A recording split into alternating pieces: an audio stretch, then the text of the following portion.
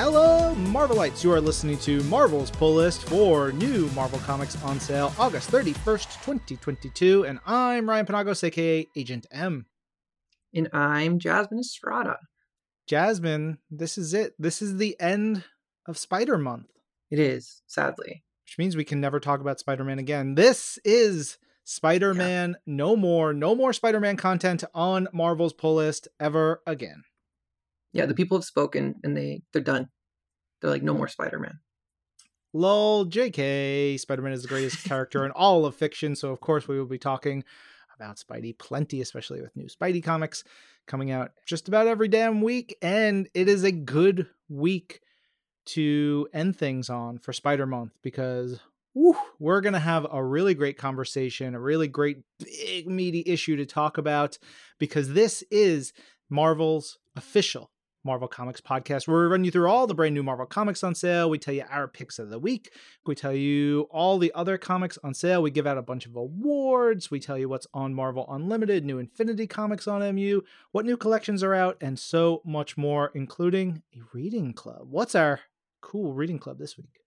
Oh, it's a big one. We have the nefarious Nick Lowe joining us to talk about Amazing Fantasy 1000, which is the 60th anniversary book for Amazing Fantasy number 15, which, if you don't know, is the first appearance of Spider-Man. Yeah, so with that in mind, we're doing something a little bit different. It is one of our picks of the week, and so we are moving that pick, that big conversation, to the reading club later in the episode. So if you are listening to this on Tuesday, we know many of our listeners listen sort of as soon as we drop it.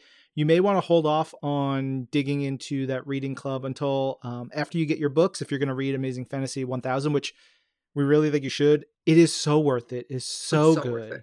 Oh, I was just looking at it before we started to record, and I was like, man, this book is so good. The scary thing about it is, and the most dangerous part about it, is that there's so many variant covers that, like, I want so many of them, and I'm just like, oh, I need to make up my mind. I have to choose one or two. I can't go further than that. But so many great stories from so many different legends throughout the years of, from writing Spider-Man, drawing Spider-Man, to some newbies. And, like, it's great.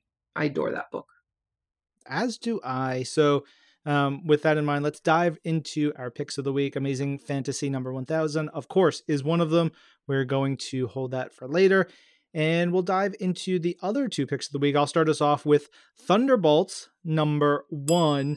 This one is a new launch, kind of spinning out of the events of Devil's Reign and Devil's Reign Omega and Devil's Reign Villains for Hire. A whole bunch of stories there. But if you did not read any of that, you're okay to jump right on into this brand new Thunderbolts series written by Jim Zub, art by Sean Isaacs, colors by Hava Tartaglia, and letters by VC's Joe Sabino.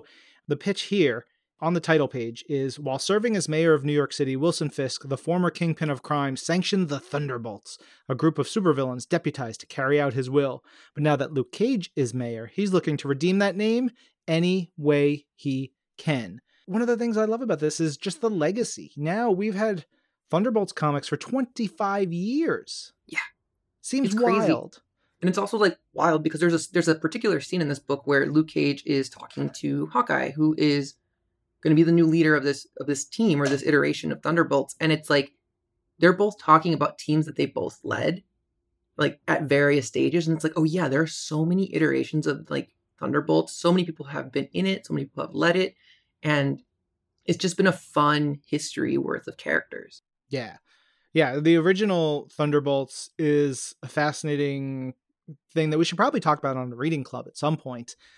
Because it was by Kurt Busiek and Mark Bagley and spun out of the events of Onslaught and Heroes Reborn, when all the a lot of the heroes, your Avengers and Iron Man and Hulk and various super team Fantastic Four, they went into this pocket dimension fighting Onslaught. And so there was this vacuum of power, and up rose this new super team to come save the day, and they were great.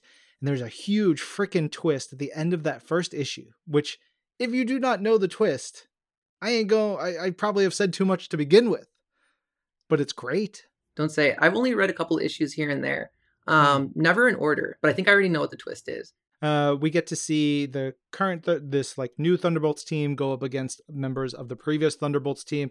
Shout out to Electro, who the version of Electro who was on this previous Thunderbolts is she is so funny and so like intense, and like I'm like, oh hell yeah, I want her to break out and just do more. She's great. She's a lot of fun in this issue. But the squad here is got Hawkeye leading it. You've got America Chavez. You've got Power Man.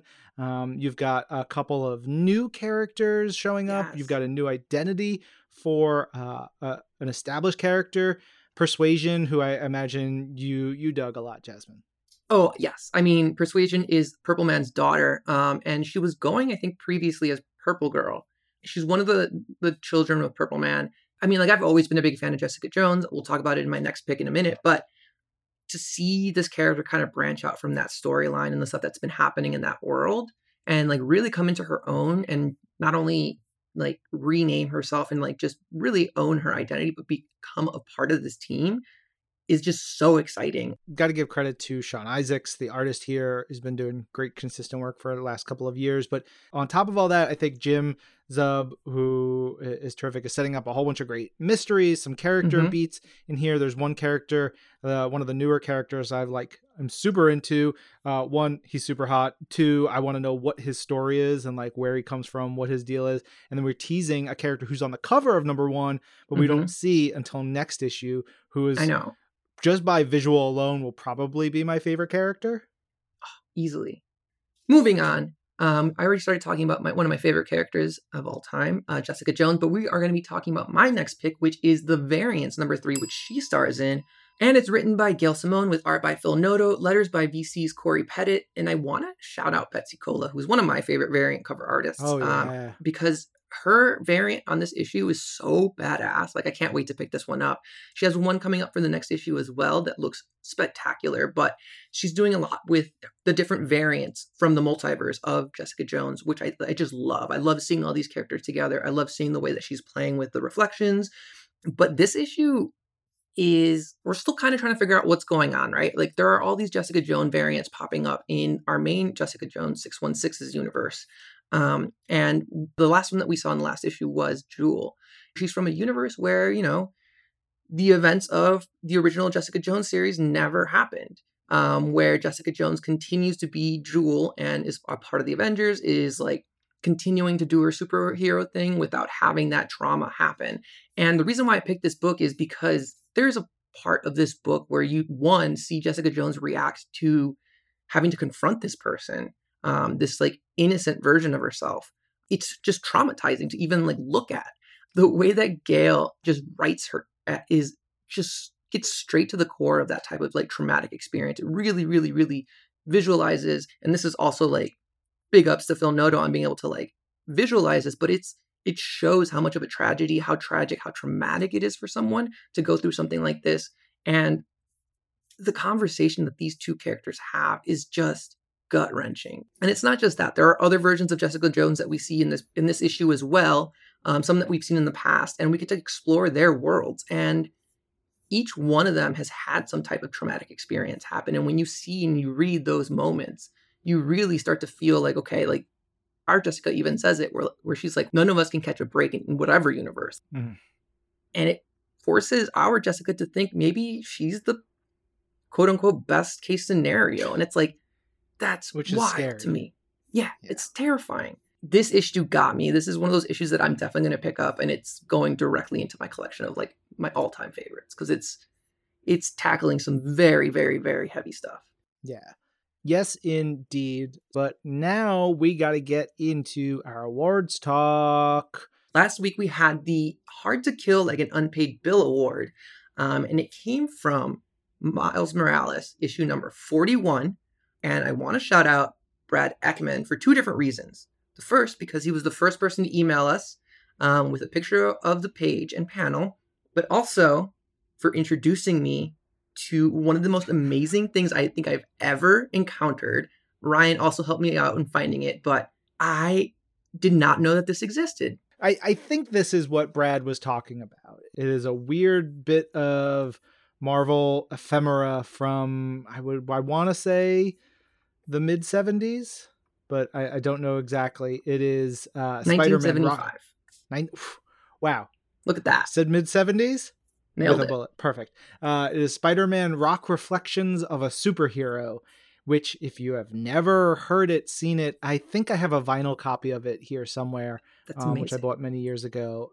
It is a 1975 album that is a bit of Spider-Man inspired songs and then like narration. Stan Lee is in there. It is got John Romita senior art. It's a whole experience. Please go check it out. Now Brad specifically brought that up to us because he wants to know if we could do a reading club or something around, he says, the Spider-Man stories that were sold with the records that narrated the story. We'd love to know more about how this came about. Brad, if that was not the right thing, if there are other sort of Spider-Man records out there, if there's one in particular you're thinking of, you let us know. Yes, please, because this was a treat of a rabbit hole to go down today. It was amazing. Yeah. We wanted to give some other honorable mentions and shout outs to Max Morell, who was very happy about the Amazing Spider-Man Coming Home reading club we did a few weeks back with Alex Segura, because it was Max's first comic book he remembers reading. I love that. Terrific. It's great. Yeah, we also got some love from Mountain Meg, who shared, her love for Preeti and Preeti's reading club and just the comics in general from that week. It sounded like she paused in between the new books and the reading club to read Spidey, which I thought was really cool to get that kind of feedback.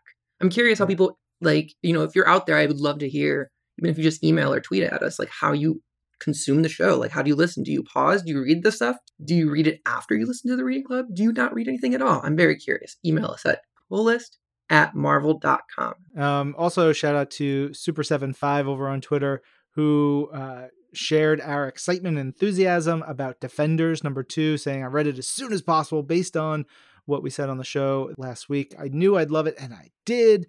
I'm so glad. That sort of helps reinforce the whole idea is when we do these picks, these are the books that we absolutely love.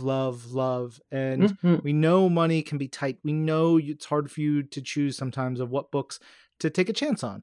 So when you do, and you check out our picks of the week, if they're outside of what you normally would, read and buy, we really appreciate that. Also, we have a couple of additions to our United States of Pull list. Yes. We have 3 new additions. We have Craig Stone, who gets his comics from The Cave over in Ada, Oklahoma.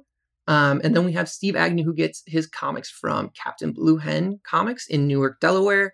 And Joey the Horsehead, who gets his comics from Jetpack Comics over in Rochester, New Hampshire. That's at jmanine14 over on Twitter. Yeah. Jetpack, that's a friend of, those are friends of mine. I've known the folks at Jetpack, particularly one of the store's owners, Ralph DiBernardo, for 20 years, I guess. I don't know. I think they were tight with Ed McGuinness, so they would do some cool stuff with Ed back in the day. I knew them through my time at Wizard. But they're great. It's just a big positive comic shop. It's, welcoming and inclusive and really cool, which makes me love it. All right, so we need to get to this week's award name. What do we got, Jazz? This week's award name is the Forget the Pastry, You Chump Award. Mm-hmm. It's a good one. I like it. It's got funny context when you will find it in the issue that it appears in. So if you do find this quote, screen cap it and tweet it to @AgentM and @Jasmiest with hashtag Marvel's Pull List, or email us at pulllist@marvel.com. If you're among the first, keep your DMs open, watch your email. I will hit you back for something cool. You ready to get into these fabulous fresh new floppies? Sure am. I'll start us off with Ant-Man #2, which is so good. I've got to give my Forget the Pastry You Chump award to artist Tom Riley, who once again goes full chameleon in his art style when it's appropriate, because this issue focuses in on the irredeemable Ant-Man, the mid-2000s Ant-Man reboot that we did, starring Eric O'Grady. This is at a point where Scott Lang was dead and Hank Pym wasn't really doing the Ant-Man thing. He was a Skrull. He was, yes, he was a Skrull, but the way that Tom Riley tells the Eric O'Grady side of the story in when it's set in that time frame, and it looks just like Phil Hester's art, who is the artist on Irredeemable Ant-Man. It is so good. I love that so much. It's a great issue, top to bottom. Even shout out to Al Ewing for doing the intro text the same way they did it in Irredeemable Ant-Man. It is, it's a blast. This series rules. Yes. And also takes place in Yonkers, New York, which was my old home. Which is half a mile from where I live. Next up, we have Fortnite Marvel Zero War number 4, and I'm going to give my Forget the Pastry, You Chump award to a particular mecha that is in this book that has probably the coolest design I've seen. If you're a fan of Fortnite, you're definitely going to love it. What ends up happening and who this mecha fights, and like towards the end of this book, like the art that you see with the mecha is just like this book keeps getting wilder and wilder, but seeing the main villain up against this is just ridiculous, and I love it. I'm here for it. All right, we've got Gambit number 2 this week. I like that the title page here says, Itty Bitty Lies by Chris Claremont and Sid Kotian, starring Gambit and Rowe. But I want to give my Forget the Pastry, You Chump award to artist Sid Kotian and color artist Espen Guttenjern for the flashback sequences in here. I guess it's not flashback. It's more Mindscape inside Aurora's head sequences that tell what's going on while she's kind of in a bad place. But the way it's colored and shaded and drawn, those are really beautiful sequences. All right, next up we have Iron Fist number 5, which is the last issue of this particular arc. And I just love what Alyssa Wong is doing with this character. I've said it from the beginning, like I'm a huge fan of Swordmaster, and when we got to introduce that character into this universe, I was very excited to see it. And he's only continued to grow and evolve. And this issue tackles probably the biggest part of this whole story, and it's that Lin Lai has 2 different identities. He's the Swordmaster, and he's kind of got the gift of the Iron Fist now. So, like, how do those 2 things even out? What is more important? What is his role in this world? And it really answers that question in the craziest way. And that's what I'm going to give my Forget the Pastry, You Chump award to, because the way that the shards of the sacred sword of Fuchi come in to play all of a sudden at the end was so badass. And I've never seen anything like it in the Marvel universe. And I'm really excited to see what's going to happen next. I mean, the book closes this arc really nicely, but the cliffhanger is wild. If you're a fan of like Immortal Iron Fist, like this is definitely going to be your jam.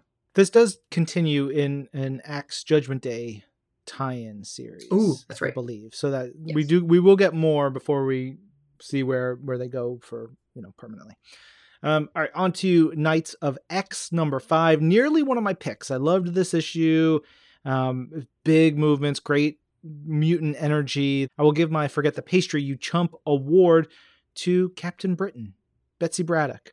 She rules just throughout all this. I think she's such a great leader and really coming into her own between Excalibur and in here. And I think putting her in this place of like high prestige as an important part of mutant kind and the multiverse rules. Yes, I adore her. She's the best. I'm also going to tell us about Mech Strike Monster Hunters number 3, which is just big action, fun toys smashing against each other. You've got monsterized versions of mech-suited heroes and villains. It's a lot of fun. You could tell Christos Gage is just having a blast writing this and fitting in little weird bits of continuity and history and stuff amidst what is just big, silly fun. I'm going to give my Forget the Pastry, You Chump award to the line that Venom says. He like rolls in and they're all messed up and gnarly. He rolls in with a Green Goblin and Loki and he says, dude, branch out a little. Fight some Hulks. They're not so tough. And it's great. There's so many like fun moments like that in this book. Yeah. There's one with Groot and Rocket too, where Groot is like, he just says, I am Groot in the mech suit. And then Rocket's like, we don't have time for the technical jargon. Let's go. And it's just so good. It's great. Next up, we have Moon Knight, Black, White, and Blood, number 4. This particular issue consists of 3 different stories, but I want to give my Forget the Pastry, You Chump award to the first story by Christopher Cantwell and Alex Lins, because it brings back one of the moments, or one of my favorite elements of Moon Knight lore that often gets forgotten, or it's because it's a weird one, really. But it brings back some of the elements of Brian Michael Bendis's run on Moon Knight, where I was very excited to see the personalities that are presented in that run return here. So that was really, really cool. All right, and I have the next one as well, which is another Christopher Cantwell story. This one is Star Wars Obi-Wan Kenobi #4, and if you've been following the series, you know that all of these stories take place while there's a sandstorm on Tatooine, and Old Man Ben is recording his stories and telling these types of memories from his long past, whether that's from the prequels or later on. And this particular story takes place during the Clone Wars saga, and it does one of my favorite things.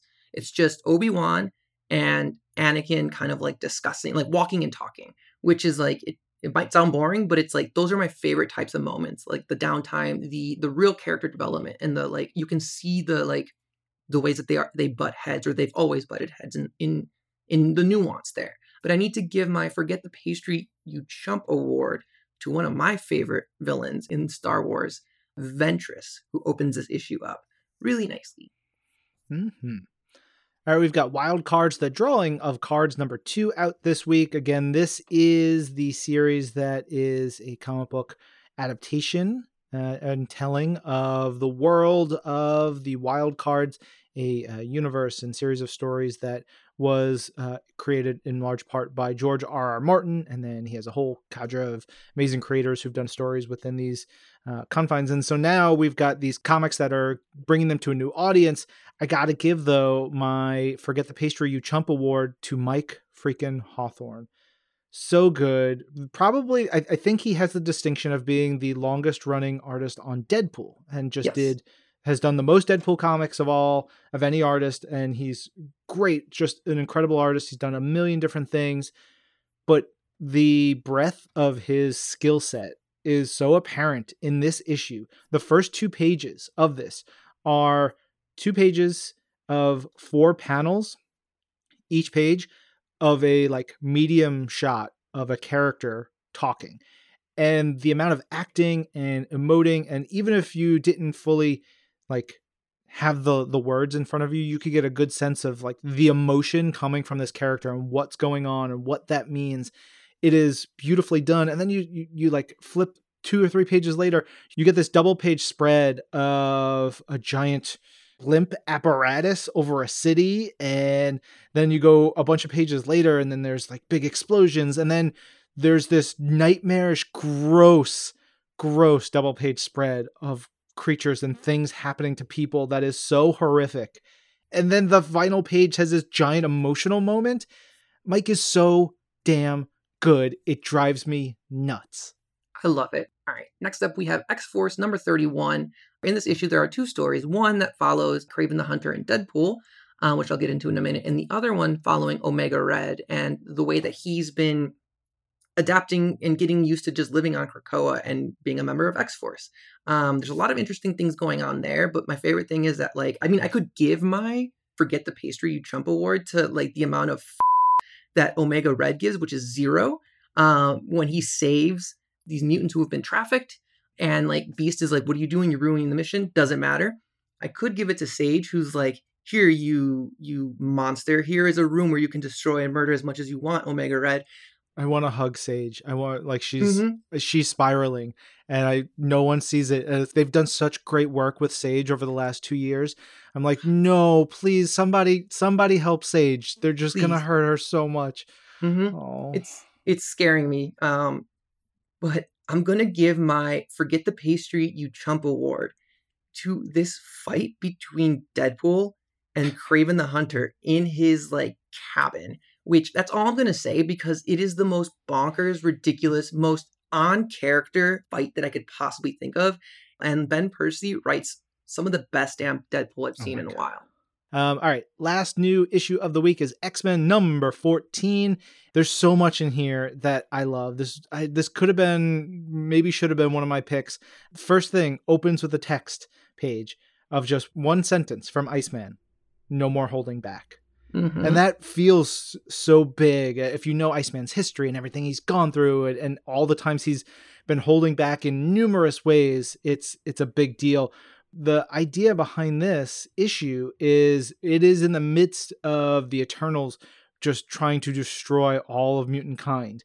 And the X-Men, this new team of X-Men, has to deal with that. But also it follows this thread that's been, going along for the last, 2 years, whatever it is, year and a half, of this gambling planet that there's all these wagers on how to destroy Earth and new horrible threats. The one that they have to deal with here is like a solar flare coming to destroy Earth. And so the X-Men are like, yeah, we got this. And how they use their powers combined and this team of Jean Grey, Synch, Iceman, Havoc, Cyclops, Magic, Forge, and Firestar. So good. The title of the issue is 8 Minutes Till Death. And it really feels like 8 minutes because the issue goes by so fast. So fast. There's so much happening. And so I'm also going to give my Forget the Pastry You Chump I'm going to give it to Jerry Duggan for being just so good. 2, to friggin' Cyclops. There's a Cyclops sequence in here where I was like, damn it, why y'all gotta make me like Cyclops? I know. Every time. Why? Every time you're like, here, let me show you how this character is great. And I'm like, yep, you did. Nailed it. I hate you, but you nailed it. That's great. All right. That is all we have for the fabulous fresh new floppies. We're going to move on to collections. And I have a couple different suggestions for people who want to pick up some collections this week or who are going to pick up some comics this week in general. Highly, highly recommend picking up Devil's Reign's Villains for Hire if you're looking at picking up Thunderbolt and you want to get a little bit more of the back history of what's been going on with this particular pocket and corner of the Marvel Universe. But also Devil's Reign X-Men, which is so good. That Emma story with Spider-Man is easily one of my favorite stories from this past year. And then also Silk Volume 2, Age of the Witch is just a damn delight. Like, please pick that up. Yeah. All right, let's go to Marvel Unlimited. First up, the Infinity Comics, the vertical scrolling comics that are available only on Marvel Unlimited. There's a bunch of great stuff. I wanted to highlight issue 50 of X-Men Unlimited is this week. It's written by Steve Fox, art by Alan Robinson. Alan has been doing incredible work for us, relatively new on our scene here at Marvel with New Fantastic Four. I'm super, super hyped for this. And the synopsis for this issue is uniting the losers of this year's X-Men election. This round of the Secret X-Men picks up only minutes after the election with the Hellfire Gala in full swing, which is pretty cool. Over, we also have Avengers Unlimited Infinity Comic number 9, which we also wanted to point out because this is by previous recent guests of the show, Muriwa Ayodele and Dotun Akande, who did that great story in Moon Knight, Black, White, and Blood. And this is, they teased this a little bit, and it's an Avenger story. The synopsis here is, on a faraway world, the Avengers become embroiled in an interplanetary conflict. But I just can't wait. I'm just so excited for them to keep doing their thing. Yeah, and if you don't know, it's bringing together 3 different generations of Iron Man. We have Tony Stark alongside Riri Williams and War Machine. And they're just doing their, like, it's like the Iron family, just hanging out, kicking some bad people's butts. And I can't wait. I'm so excited for them. Yeah. Spider-Verse Unlimited Infinity Comic this week is the penultimate issue of Ken Niimura's Penny Parker story, which is really good. Stay tuned for us to talk about that more in depth really soon. There's Marvel's Voices America Infinity Comic, Love Unlimited, Millie the Spy, and issue 3 of Ziggy Pig and Silly Seal. It's a hell of a week for Infinity Comics. Yes, especially that American Infinity Comic number 14. Like, very excited about that. Juan Ponce has been doing some great work. I've already read the first issue of this arc, and it's tackling some of the stuff that, you know, if you're an America Chavez fan or you're just curious about the character, it's a great place to start. She's tackling with this depoweredness that she has, and she's hanging out with Loki along the way. It's pretty cool. What else is on MU this week? Also on MU, we have a couple of new issues. We have Captain Carter number 3 coming to the service, Devil's Reign Omega number 1, Legion of X number 1, and Hellfire Gala number 1, as well as X-Men number 12. All right, and one thing we saw that popped up on one of our lists of releases this week is Marvel Treasury Edition number 25. This is bonkers. It is Spider-Man versus Hulk at the Winter Olympics. Worth a read. Let's get more Spider-Man action with our reading club. Once again, Jasmine, remind us, what are we doing? We are talking to Spidey editor Nick Lowe about Amazing Fantasy 1000. Lots of great stories within this issue. You know what? Let's just get into it.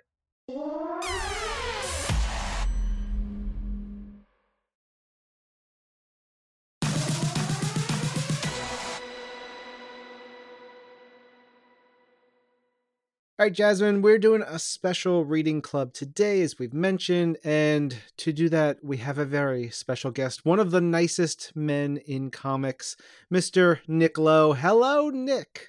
Hey, Ryan. Hey, Jasmine. So good to see and hear you both. We are going to talk about Amazing Fantasy number 1000. And with that said, I want to put a big spoiler warning here because this issue is brand new. It's coming out this week.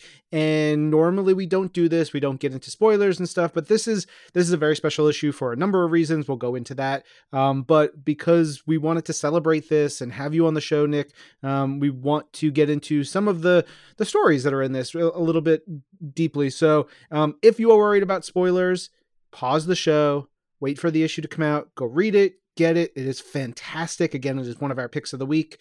And then come back and listen to us talk all about it. And for those of you who are with us, if you've already read it, then you probably already know this. But one of the things that I love about this, even though I would probably claim that all of these stories, well, except for one, are in continuity, I still don't know that they could possibly be spoiled. They're just such beautiful little vignettes and stories. So I'm just so proud of it. And I'm just so glad that it's finally out in the world.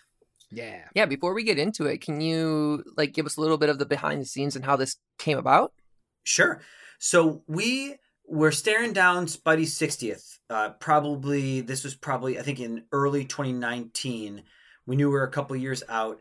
And I knew I wanted to do a big 60th anniversary celebratory Spidey one-shot. And Marvel Comics 1000 had just come out, and so everyone was on board to do something. We had a big internal argument that I lost about whether to call it Amazing Fantasy 1000 and to hit the same notes of Marvel Comics 1000, or to call it Amazing Fantasy 1500. So 1500. Amazing, because Amazing Fantasy 15, of course, is where Spider-Man debuted. So Amazing Fantasy 1500. Some of us thought had a nicer ring to it, but we had a big fights about it, and I lost, so that's why it's Amazing Fantasy 1000. But regardless of a title, a rose by any other name would smell as sweet. So that was kind of where it came from, and at that point, I started fishing. I can't even tell you the amount of emails and calls I made out to people to try and get people on stories. But I got so many of my moonshots on this one, and I'm just so proud of them. One of which, and I'll lead off the conversation here because he was, I think, maybe the most surprising one, was Armando Iannucci. For those of you at home who might not know, he created the show Veep. He created In the Loop. He Avenue 5, which is hilarious if you haven't watched it yet. And he is such an awesome, awesome person and a hilarious person and a huge fanboy. And I had been trying to get him to write comics for 6 years, I believe it was. Wow. I've been trying to get him to write something for me because, and the story, one of the reasons I want to talk to you guys about this too, because the story behind that is the utter genius Alex Ross was doing Amazing Spider-Man covers for me. And one of the issues of Amazing Spider-Man while Parker Industries was going on, while Alex was doing covers, took place in London. And in it, Peter's fighting Scorpio, and he's getting thrown into a double-decker bus. And Alex painted the characters from In the Loop in the windows of the bus. And we can't really do that because they are people. And I tried for a couple months, in all the months, because I didn't even know it when he turned it in, to be completely honest. I kicked myself that I didn't. But it got pointed out, I think, by Dan Slott, who's a big fan. And I tried to get together to get everyone's likeness, because there were at least five characters, five actors whose likenesses were on there. And it ended up being too much. But I did get in touch with Armando through it. And so we started the long courtship of me emailing him every 3 or 4 months to try and get him to write something. And it finally happened with Amazing Fantasy 1000. And I knew I knew that I wanted him to write J. Jonah Jameson. That was the one immutable thing that I was like, if I'm going to get you, you can do whatever you want, Armando. Like literally, but the one thing I ask is that J. Jonah be in there, because if there's anyone born to write dialogue for J. Jonah Jameson, it is Armando Iannucci, who writes the biggest jerks on the planet. He writes hilarious jerks, maybe better than any human being, and he did not disappoint here. But he was a prince to work with. What an utter delight. Ryan Stegman came on to draw it, and Ryan is a huge Veep fan, a huge Armando fan, and the two of them worked so well together, and they had a great time. And JP Meyer inked it, Sonia Obach colored it, and it just turned out so fun, so insane. We gave some people in upper management heart palpitations by some of it, but it was worth it. I was going to ask about that because it's very relevant. I don't know what you're talking about. I think it's utterly ridiculous. I think there's no correlation to anything that's going on in the world. It's very, very well written and very clever in like the exact same like style that Veep is written. And it's very much got his style incorporated into it. And as well as like Ryan Stegman's art, like they just worked so well together. Yeah. He writes this really funny story. It's great. It's got wonderful moments, but he writes a panel in which Spider-Man punches Aunt May's face. And I just cracked out. I was like, this is ridiculous. It's so good. It's great. Everything makes sense when you're getting into it. But man, I'm surprised we even got away with that. Yeah, it was wonderful. That was one of our joys. Spidey punching Aunt May in the face, and him and her, and like, and if you read it, you know that she's telling him that she's the reason why he's not living up to his potential. Yeah, and he's like, no, it's not true. And punches her right in the face. Yeah. Back to the first story that's in here by Anthony Falcone and Michael Cho, with art by Michael and then lettered by Joe Sabino. From the first page, which is like a standard page layout. It's, as standard as one could get, really. It's, like big opening shot and cool, angles and stuff, but it is so gorgeous and so beautifully rendered and so beautifully establishes everything. I was taken aback by it. So they were, I think, the second story that I cast. And I love Michael's art so much. He is amazing. And I didn't really know Anthony super well. They're writing partners, but they came together and it ended up being a perfect fit for this just because Michael's art is timeless. And it's such a beautiful story that sums up Spider-Man so wonderfully in all ways, touches on continuity, but is yet evergreen and timeless. For me, like, it harkened back to one of my favorite Spidey series, The Tangled Web of Spider-Man, which often those stories by one of my mentors, Axel Alonso, edited them. And oftentimes those stories, like one of the best ever Spidey stories, which is by Greg Rucka and Eduardo Riso, called Severance Package, which if you've got Marvel Unlimited, you have to look it up if you haven't read it. It is, pound for pound, one of the best Marvel comics ever. Anyway, but those stories were always usually told like there's a supporting character or someone, a normal person in the world, and Spidey interacts with them. So this was sort of like that, only a little bit more central to Spidey. And I loved it. They both did such a great job. And this is another, like, I probably tried out 10 different running orders for this comic of which story should go where and why. And I ended up putting this one first. One, because Michael's art is absolutely timeless. Michael could have drawn this story 60 years ago, or he could have drawn it 50 or 40 or 30 or 20 or 10. Like, his art is absolutely timeless. And it's such like a beautiful sum up of Spidey. I thought it was a great way to kick it off. They're not the biggest names in comics. They're not the biggest names in the issue, but it just felt right to me when I finally landed on this order for hitting it just right to open it up.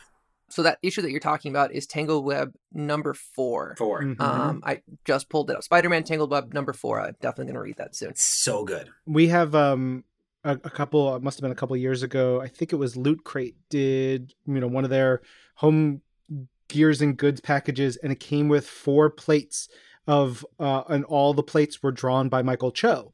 They're like little plates that Catherine eats off of. There's a Spider-Man and Ant-Man, an Iron Man. And so like, a version of Spider-Man she sees every like 2 or 3 days is Michael Cho's Spider-Man, because that's so awesome. What we will serve one of her meals on, because it's a perfect plate for her. And so like I don't know. I just have this beautiful connection. And Michael does a bunch of variant covers for us. So for anyone out there, you want to see more of Michael's art, he's doing beautiful covers on the Ant-Man series right now. And you talk about his art, you know, in the best way possible. It, you know, reminds me a little bit of Darwin Cook and that timelessness and that storytelling ability, the texture to the colors, the palette, everything. Now, Nick, one of the things you talked about was thinking about all the different ways these stories could flow into this issue. Can you talk a little bit about that thought process and what that means? You know, I think of when you started talking about that, it made me think of all the times I'd made mixtapes and then CDs then now playlists or whatever. What is that process like for you in a big anthology like this?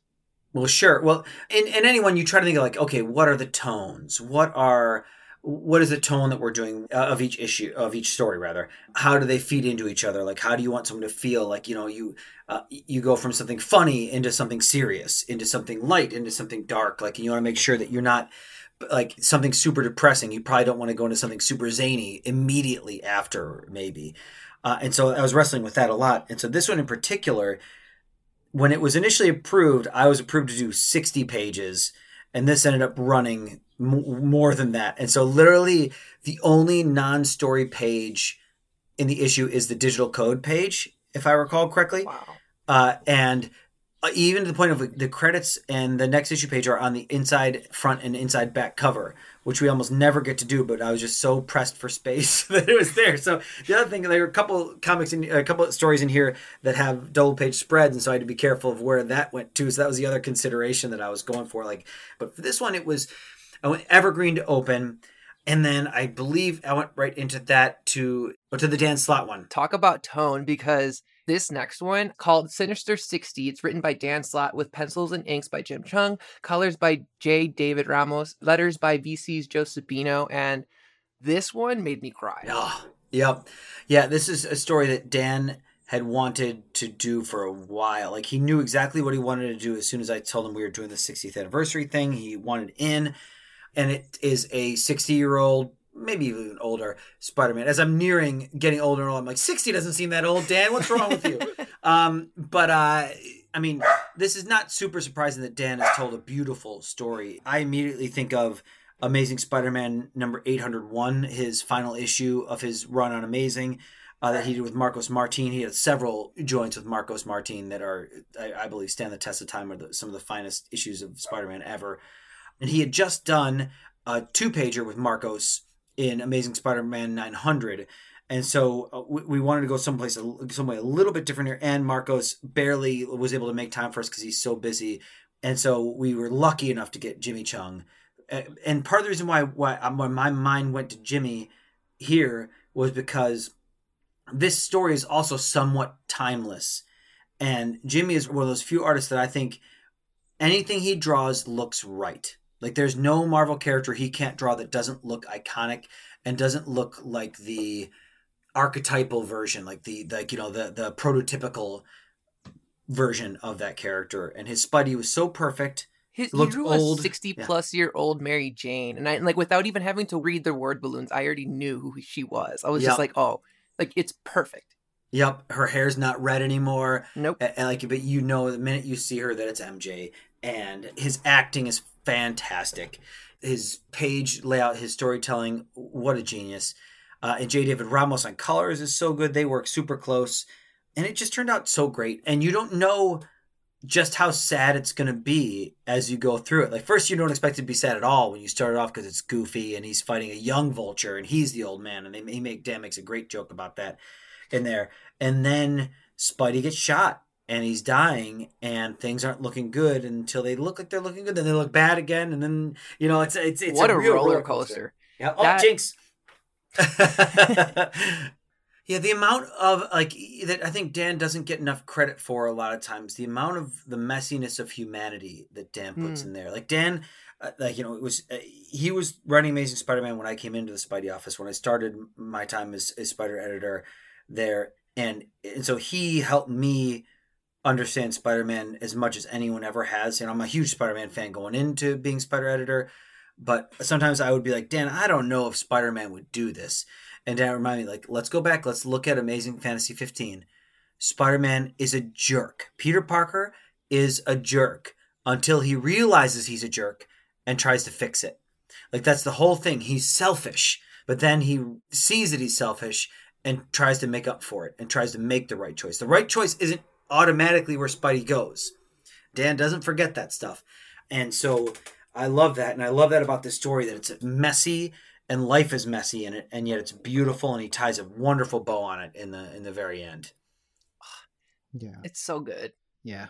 Oh man. Yeah, this one got me too. 100%. I'm so glad. And then the last behind the scenes bit was I didn't have to fight hard because Editor-in-Chief C.B. Cebulski backed me up on this. But on that final page, you see more of Spider-Man than you're used to seeing. And that was at least something that we had to at least talk about. And it was one thing that had I had to fight, I would have fought tooth and nail to keep I'm glad. that Spider Tush in there. Yeah. It definitely alleviated, like, I don't know, just like it made it feel more whole, and like, I don't know, just didn't leave you on a downer. It was just great. No. And it's real. It's real. People don't talk about that enough, about how everyone has a butt. Newsflash. People got butts. Yeah. People do have butts. Thank you for saying so. I appreciate in my that. house, I've got 3 kids. We talk about butts all the time. So I just kind of want the world to know. Butt talk should flow freely. Yeah. All right, we mentioned the next story already, the Spider-Man versus Conspiraton, but we'll move on to The Kid's Got a Good Eye, written by Rainbow Rowell, with pencils and inks by Olivier Coipel, colors by Matthew Wilson, letters by VC's Ariana Mayer. All those first 3 names I mentioned, incredible rock stars. We got to give love, though, to Ariana, who's been doing such amazing work over the last, 2 years, year and a half, whatever. She's incredible. She's incredible. Yep. She's the newest addition to virtual calligraphy from, I think it was 3 or 4 years ago. She is fantastic. She does such great work.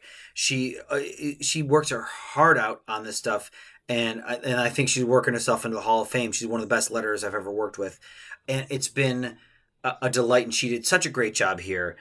She letters Iron Cat for us. She letters Silk for us, and a ton of other stuff for Marvel. That's just in the Spidey office. But Ariana is terrific, and she did a great job here too. And this story I loved. So we went from the Dan Slott one that's both funny and then heartbreaking and then heartwarming. The Armando story, which is hilarious, big, outlandish. There's some heart there, but it's mainly the jokes. And then and into this story, which I love this story. And so Rainbow used to work at a newspaper. She was a columnist and a journalist. And so she brought some of that to bear here. And she also writes a great J. Jonah Jameson. I mean, he's just one of the best supporting characters in any fiction of all time.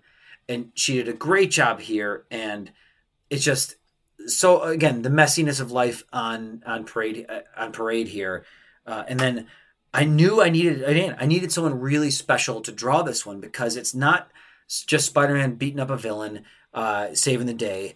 It is something very different. It's as much about Peter Parker and just a slice of life as anything. And as soon as I got to the double page spread and I was talking with Olivier about doing something, I'm like, this is right up Olivier's alley, because Olivier, he draws comics. He could be painting paintings that are in the Louvre. You know, I mean, he could be drawing anything where there's art. He is just a genius. And if anyone was going to be able to draw a picture of a person feeding a hot dog, aka a wiener, to a wiener dog on a photo that Rainbow wrote and cracked me up, I knew it was Olivier. All these things, I just capturing life. I knew I was in good hands there. For those who are going to pick this up and read it, I implore you to go back and reread this story, just because once you know what happens, that first page sings. Yep, it's great. And I love Matthew's colors on this story in particular. Merging his colors with Olivier's a little bit more European style in this than some of his more straight up superhero stuff, especially in that first page. The way he draws Spidey is so amazing, but then you get Spidey's a lighter blue color on his costume, at least in the version that I have in front of me. It is gorgeous. So yeah, good. I mean, Matt, we were just at San Diego, and Matt won his 3rd Eisner Award for Best Colorist, and what a deserved award.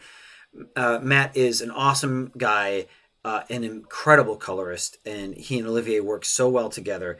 And he and Rainbow have worked together on Runaways for a long time.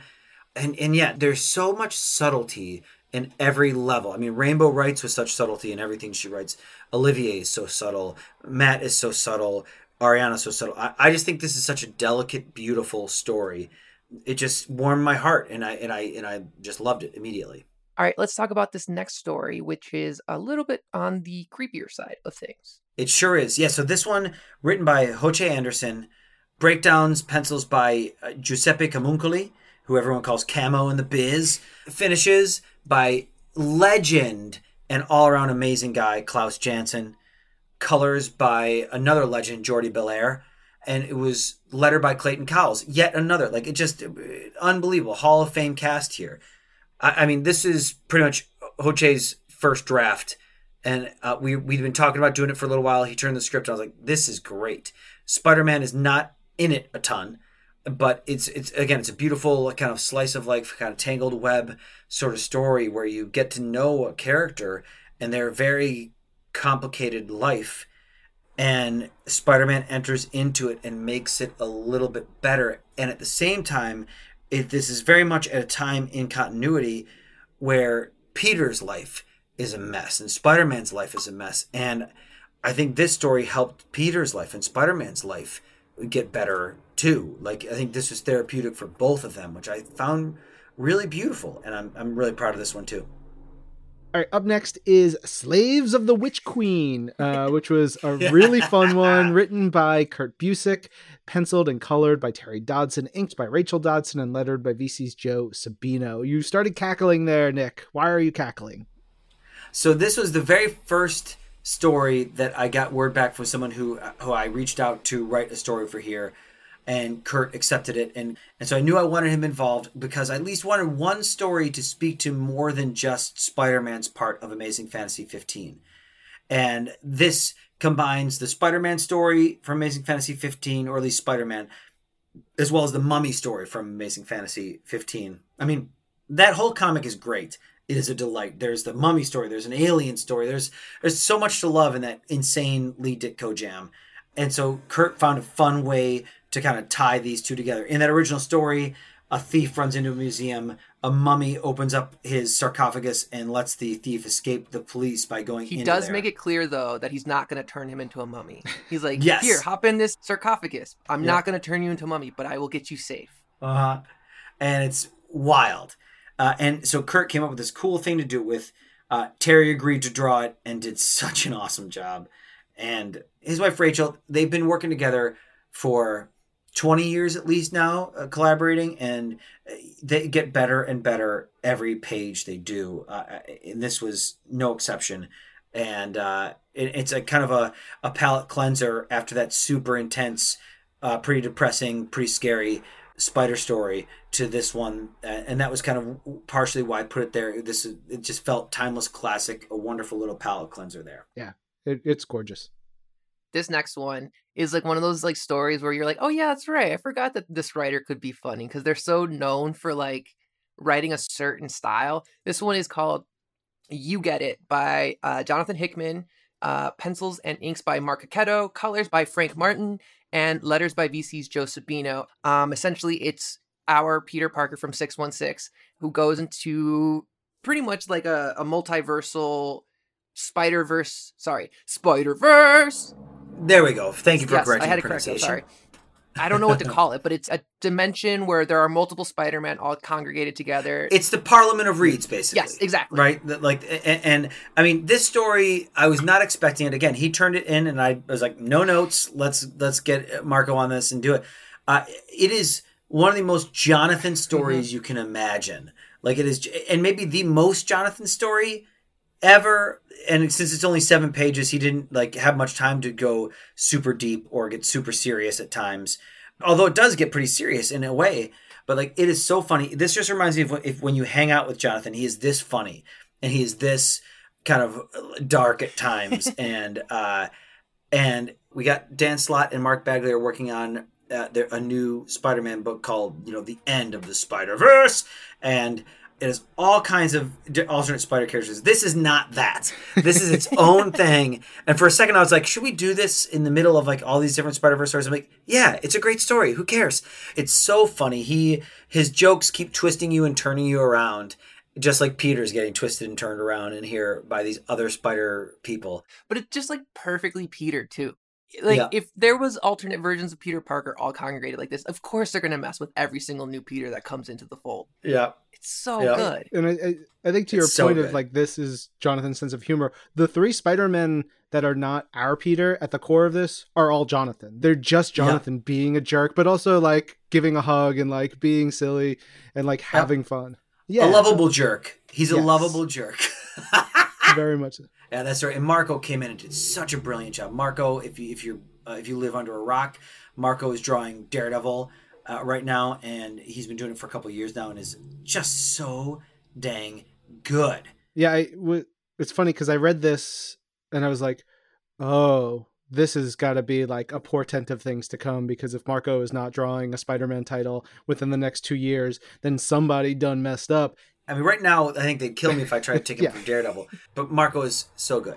Yeah. All right. And then we get into almost the last story of this one, and it is called With Great Power, written by Neil Gaiman, penciled and inked by Steve McNiven, colored by Steve and Richard Eisenov, and lettered by Todd Klein. And so I didn't look at the credits as I first opened this one. I was like, what is this? Who is this? And I, in the best way possible, I was like, what is this story? It was so great. It caught me completely off guard. And then when I started to get into it, I was like, oh, what a wonderful way to tell this story. Yeah. So this one was pretty special too. So Neil, I've edited Neil twice at Marvel. I edited him on 1602. I assisted through that whole thing. I edited the last couple issues of that one. Which is name dropped in here. Yeah, it is. It is. And then I edited him on Eternals as well. And I'm so lucky to have, because he is such a wonderful collaborator. He's such a wonderful human being. He's been so generous with me with his time and his wisdom, and he's just lovely. He's just a lovely person. And I contacted him thinking full well that he was going to tell me no. And the thing that got it, this has worked several times. He has a young son who is a huge Spidey and His Amazing Friends fan. Yeah. And so he basically wrote this to get points with his son. And he squeezed this in, and all the while he was writing it, he kept telling me, he's like, I don't know if this is going to work, Nick. What I'm writing is very weird. And I was like, sounds great, Neil. Like, I'm all for weird. And I'm thinking like, it'll be, Mysterio. And Mysterio is like changing the way up is down and all this kind of stuff. But no, Neil does what only Neil can do and tells something that is meta and yet not trying to out-clever itself. It is something that is utterly human and personal and gorgeous. And it was the kind of thing when we were going back and forth, we were trying to figure out who should draw this story that Neil hadn't yet written. Who should be doing it. And we were trying to find someone who was kind of new to Spidey, someone who hadn't drawn a bunch. And then all of a sudden, I had kind of not thought about, one, because he'd drawn Spidey before in a pretty famous way, but also because he's working on a secret project for me right now. Ooh. And it was Steve McNiven. And I said, now, wait a second. I wonder if Steve would do this, even if it means we delay the secret project by a little bit. And I sent Neil some of what Steve is doing on this secret project that he's working on, because it is unlike anything he's done before. And it is reinventing himself yet again. He's the Madonna of comics. That's what we always say, right? And so Neil's like, oh, that'd be perfect. And so he wrote the story. And this story is kind of trippy in that it begins with Neil as a child reading POW magazine, which was POW in the UK reprinted in black and white Spider-Man. And that was Neil's first experience. And it leads into a time when he briefly met Steve Ditko. And it's all about Neil and Spider-Man. And it's beautiful. Like, this is a sort of story that you wouldn't be surprised if it showed up in like a Sandman or something like that. And I was not expecting it. I was expecting, especially because he was writing it because his son's into Spidey, for him to write a cool Spidey adventure. But no, he did something way deeper. It's got such heart. It's, you said the humanity, but to me, I think this is a perfect story that Neil can give to his kid and be like, this is what Spider-Man means to me. It's sort of like the other side of the coin to, a Dan Slott, Marcos Martin story, what Spider-Man means to everyone else in the universe. I love the stories about what Spider-Man means to us, because everybody has that, just like you were talking about. We all have our Spider-Man things. I know my daughter is going to have her Spider-Man things as well. So it's great.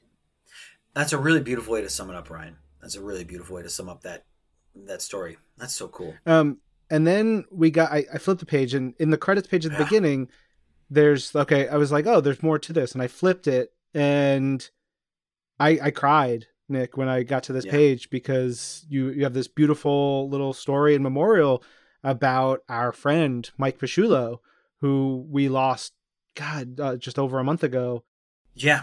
So I explained a little bit on the page, but Mike Pasciullo is one of the greatest people I've ever known. He came back to Marvel. He had a first stint at Marvel and in trading cards with Fleer, I think it was, back in the 90s. And he had come back in, I think it was 2004, maybe 2005. And he's been working in marketing ever since at Marvel. He, like you said, if you've ever been to a Marvel convention, like I say in the thing, you either saw Mike or you felt his presence. And if you read any Marvel event or heard of any Marvel event since 2005 or 6, though Mike's fingerprints are all over the hype machine of these things. I mean, I remember working on Civil War with Mike. I didn't edit. I remember working on some books that tied into it. Obviously, Tom Brevoort edited that, but and like Secret Invasion, I just remember Mike and it kind of headed up Marvel marketing and comics, and then he went over to TV and animation, and worked with studios for a while, and then kind of came back to still lived in LA but worked with Marvel West, and then all of a sudden about a month and a half ago,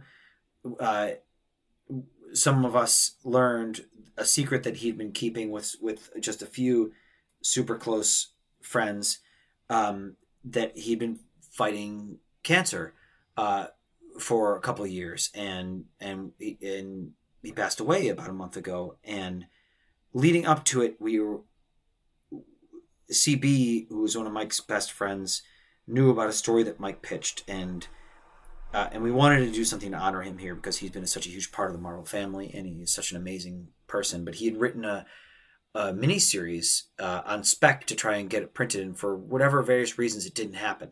I finally got to read it about the week after he passed, when we were trying to map out to what this is, and it's terrific. But obviously, we're not going to print a miniseries in the back of this here, and but what you read in the final pages of Amazing Fantasy 1000, we added free of charge in here, are a 5-page story, the last 5 pages of Mike's miniseries that he wrote about this guy named Ryan, who unwittingly gets superpowers and tries to be a hero, and kind of like Spider-Man, both fails and succeeds. Spidey's in every issue, and this is a kind of summation of it, and it ends up being who Spider-Man is and who a hero is, and all about the ways that any of us can be a hero. And you could, in reading it, it was just the reading of it was a picture of Mike, basically. Yeah. And because Mike, and we've had a lot of great opportunities to remember him with other friends and parts of the Marvel family, and there was no time that I know working with Mike that he didn't do the right thing, and that he didn't make time for you if you wanted or needed it. And it was just a beautiful way that we thought would be a perfect way to honor him. And so we're thinking, well, who could draw it? Like I broke it down. I read all the issues, and that's the scene I thought would be perfect. CB Cebulski, our editor-in-chief, agreed, and I put it together, and I called Todd Nauk. Todd is a Marvel veteran, one of the best in the biz, and one of the nicest people in the biz. Like you said that I was the nicest person in comics. No, that's Todd. Yeah, Todd is true. The nicest man in comics. Jock is up there, cover artist Jock is up there. He's super nice, and he gives the best hugs in the industry. And then the other nicest person in comics was Mike, but Todd knew Mike from convention times and all that kind of stuff. They're both, weekend convention warriors. And Todd dropped everything to do this. He penciled and he inked it. And Rochelle Rosenberg, another huge part of the Marvel family. Rochelle colors a ton of books for us, and she is a treasure. She is a treasure of a human being. She knew Mike as well from convention stuff. And everyone just poured their hearts into this from, Joe Sabino lettered it. And I think Joe and Mike, I don't think that know that if they were close or not, but he definitely knew Mike. But we just wanted to try and honor him and to use his own words to try and do it. And it was another one of those weird, not creepy things, but weird, odd things that what he wrote ended up fitting for him and for Amazing Fantasy 1000 and for Spider-Man. That the fact that we were working on it just as everything went down, just as he was sick and passed. It is one of those things that makes you wonder about how life works and what life is, and that where life is real funny and real sad, but also beautiful. I'm so glad we were able to do it and to honor Mike, because no one deserved it like he did. Yeah. And we miss him terribly. We do. Thank you, Nick. Thank you. Well, thank you both for giving me the opportunity to talk about that as well, and to talk about this whole thing. I'm so proud of this book. It was a labor in love, and it like any great comic, it almost didn't happen, and it was through the work of these writers and these artists and my wonderful assistant editors, Lindsay Kohik and Caden McGahee. The support of Devin Lewis and Tom Groneman, also in my office, and then CB Cebulski was a huge champion for this through the whole way. David Bogart, Ricky Purden, Dan Eddington, all these people who I give no thanks to Tom Brevoort, known dirtbag Tom Brevoort. I will say one thing I'll give him credit. He definitely scared me off of having each page be by a different creative team. There's no way I was going down that road. How that guy did that with Marvel Comics 1000, I will never know. But I'm so proud of this book. It's one of the biggest, most intense books I've ever worked on, and I'm so proud and I'm happy with how it came out. It's beautiful. And just so you know, I have mine pre-ordered, and the minute I have it in hand, I'm going to, with a Sharpie, write over that first O, so that it does say Amazing Fantasy 1500. Thank you. I appreciate it. Thanks for joining us, Nick. Thanks, Nick. Thank you guys. Jasmine, Ryan, such a pleasure. All right. Thank you once again to Nick Lowe for spending all that time getting deep into the behind the scenes of this issue and just everything about it. Again, Amazing Fantasy number 1000. Give it your money. It's worth it. It's so good. I love it. You know what? I've convinced myself to pick up 3 copies. I think I told myself 2 at the beginning of this episode, but it's going to be 3 now, at least. Well done. We'll take your money.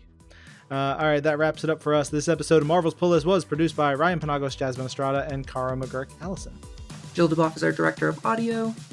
And Brad Barton is Marvel's Pull List Senior Manager of Audio Production and Development, and he was actually the engineer on that Spider-Man album, Rock Reflections of a Superhero. Oh.